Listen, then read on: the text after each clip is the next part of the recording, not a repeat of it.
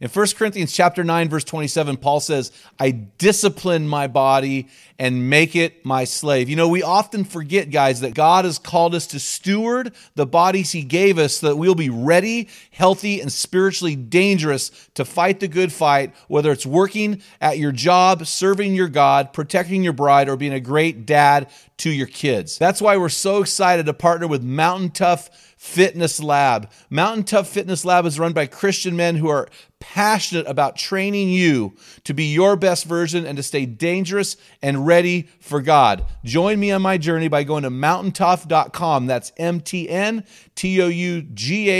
and getting your free 6-week trial when you type in the code ARENA30. You won't be disappointed. Stay dangerous. God has called all men ministers to the family. This is a biblical mandate. If you are a man, you are called to minister to your family. It's not the critic who counts, not the man who points out how the strong man stumbles or where the doer of deeds could have done them better. The credit belongs to the man who is actually in the arena, whose face is marked by dust and sweat and blood. From Men in the Arena, it's Equipping Men in 10. Our conviction is to call you into the arena of manhood, call you out of the faceless, nameless bleachers, and call you up to be the best version of you, because when a man gets it, everyone wins. Enjoy today's episode.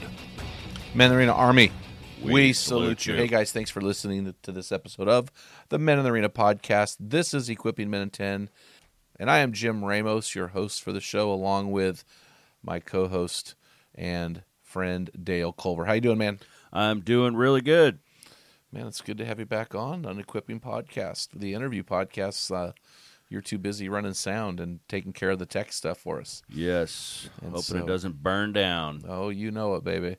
Hey, you got a man word for me today? I do. My man word is cornerstone. Completely way off. Why? What are you talking about? Well, I use this word because I'm thinking when the cornerstone is when you're building, like, say, a concrete house, which we don't do that a whole lot. Yeah. But you would have that cornerstone there that kind of stabilizes the house. And I was thinking about a husband and a father, that you're kind of you're the cornerstone in your family. And if you're not strong and you're not level and you're not fitted in the right place, doing what you need to be doing, the whole house could fall apart. Well, it's really interesting, that word. I wasn't ready for that word, and so I'm processing that word.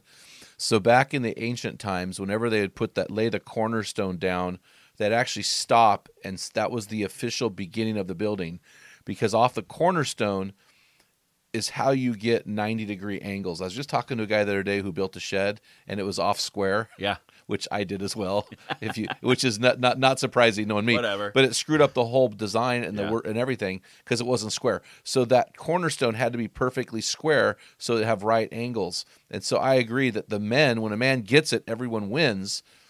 That it starts with that man being squared so he can build the foundation properly for his family.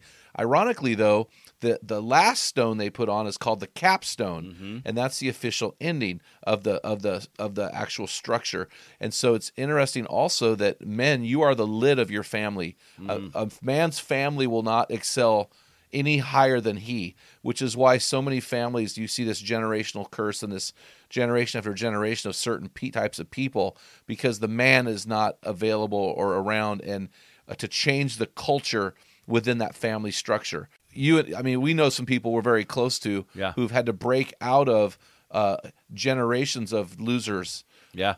But through Christ, they did it. Right. And so this is important. So I really like that word. So, hey, I want to get into the meat of the podcast today. And this is something that's been on my heart. I've been thinking about this, so I wanted to throw it into our equipping. I know we're doing the Full Capacity Man series, but I want to throw this in. And this is a question, guys. Is it God's mission or a biblical mandate? So here's what I mean by that. I have noticed something over 30 plus years of ministry, especially with my brothers that attend church like I do. And I notice a lot of these guys, when they have their kids, they stop serving in the church. And so we're talking, our target audience with Men in the Arena is men between the ages of 28, 55 with kids in the home. We call that that 25 or so year window, the stress bubble. So this is where the arena happens. This is what happens during those 25 years is what will be written on your tombstone. How you react and respond during that time period is how you will be remembered by those who love you the most. And so I believe that biblically every Christian is a minister, and every minister has a ministry. If you want to imitate Jesus, you can't imitate Jesus without serving other people. And so in the family context, here is the problem that I want to address. It's the man who stops serving others because, as he puts it, his family is his ministry. Have you ever heard that honestly? Like, oh, I'm not doing that. My family's my ministry. Yeah. You have? I Okay. have, yeah. Then I'm not alone. I figured you had. Oh, yeah. So you got these, and usually the guys saying this are godly men, deeply devoted to their family. Actually, they're probably 1%ers. I mean, but a lot of our guys, the majority of our guys listen to the podcast are 1%ers. These are great dads, great men, guys who are engaged. But the problem biblically, when we say my family is my ministry and they stop serving across the board, the problem with that is it's simply not biblical. It's an errant way of thinking about Scripture. And here's what I want to say about this. Because, guys, we're trying to get you to be your best version. So here's the lie. Are you ready? Guys, here's the lie. God has called all men ministers to the family. This is a biblical mandate. If you are a man, you are called to minister to your family. God has called you by gender, by your choice, of course. You know, men are born, but men are made. He's called all men to lead their families well. All men. It is a biblical mandate. Now, that is different than God's mission. So the biblical mandate is love your wife, love your kids, be the spiritual leader. The mission is different. Your mission is a specific thing that God has wired you to do based on several key factors. Now, that thing may change over time. That thing may be more than one thing. But God has wired every man, every human differently. He's uniquely crafted us, and this is old school Rick Warren material out of his book, The Purpose-Driven Life. God has given every person a specific shape, and that shape drives God's mission for them. So it's uniquely crafted by God for that man, where the biblical mandate is general across the board for all of humanity, or in this case, mankind. Right? Okay. Right. Love your wife, lead your kids. So the spiritual shape, and these are the 5 key things that God has given to us to make us unique in his grand kingdom drama are S. And this spells the word shape, guys. It's an acrostic, man. This is like great man stuff here. Super easy. You can actually hold up your hand and you can actually write these in a Sharpie on your fingertips or your knuckles if you're a tough guy. Anyway, spiritual gifts. God is when we get saved, God gives us spiritual gifts. There are spiritual gifts out there everywhere. You can go online and take tests. Your church probably has spiritual gifts tests. I mean, I try to take a spiritual gifts test every 3 years, maybe.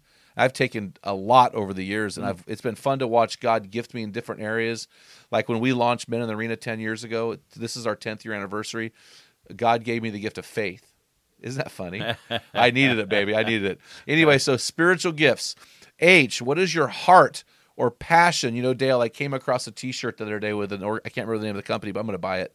And it was Popeye on there, and it said, "That's all I can stand. I can't stand it no more." That's good. And see, this Popeye moment is so powerful. You know, how has God wired your passion? Men in the Arena was launched out of a coffee shop in Sisters, Oregon, when I realized God had changed my passion. And I had a passion for men, and don't take that wrong. It was a passion to help men become their best version, and it changed my life, and I'm hoping it's changed many of yours as well. A, what are your abilities or your learned skills? What are the things that you can bring to the table that you do really well? P, what is your personality or temperament? I love Florence Littauer's Personality Plus. You can take the DISC analysis. A lot of people are really into the Enneagram stuff right now. You can take Myers-Briggs. There are so many tests out there to really understand what your temperament and personality are. I love understanding temperaments and personalities. They really give me freedom in my expression with other people and how I interact with those that I deal with daily. And then the last thing is my experience and personal history. You know, God doesn't waste a pain. God turns your mess into his message. I mean, all these cliches are cliches, but they're true. You know, God takes your tragedy and turns it into his trophy. I mean, I made that one up, Dale. That was good. That was a good one. That was a one I made up at Maranatha Church when I spoke about that buck, the old broken top. So, but God takes a potential tragedy and he turns it into a trophy. And so these are your experience, guys. Romans 8:28 says, "For all things work to the good for those who love God and are called according to his purpose." You know, the next week here we're saying goodbye to one of a guy at our church. His wife just passed away of cancer, a mutual friend of ours' sister. And then I've got another family that I've been dear friends with for 10 years, and their dad just passed away, battling dementia for 10 years. Anyway, that's hard stuff, but that's stuff that God wants to redeem. He wants to redeem those moments. So guys, back to this. So that God has crafted you uniquely.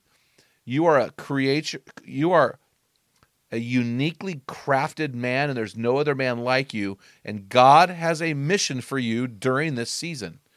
But for every man, he has a biblical mandate. We can't confuse the two of those.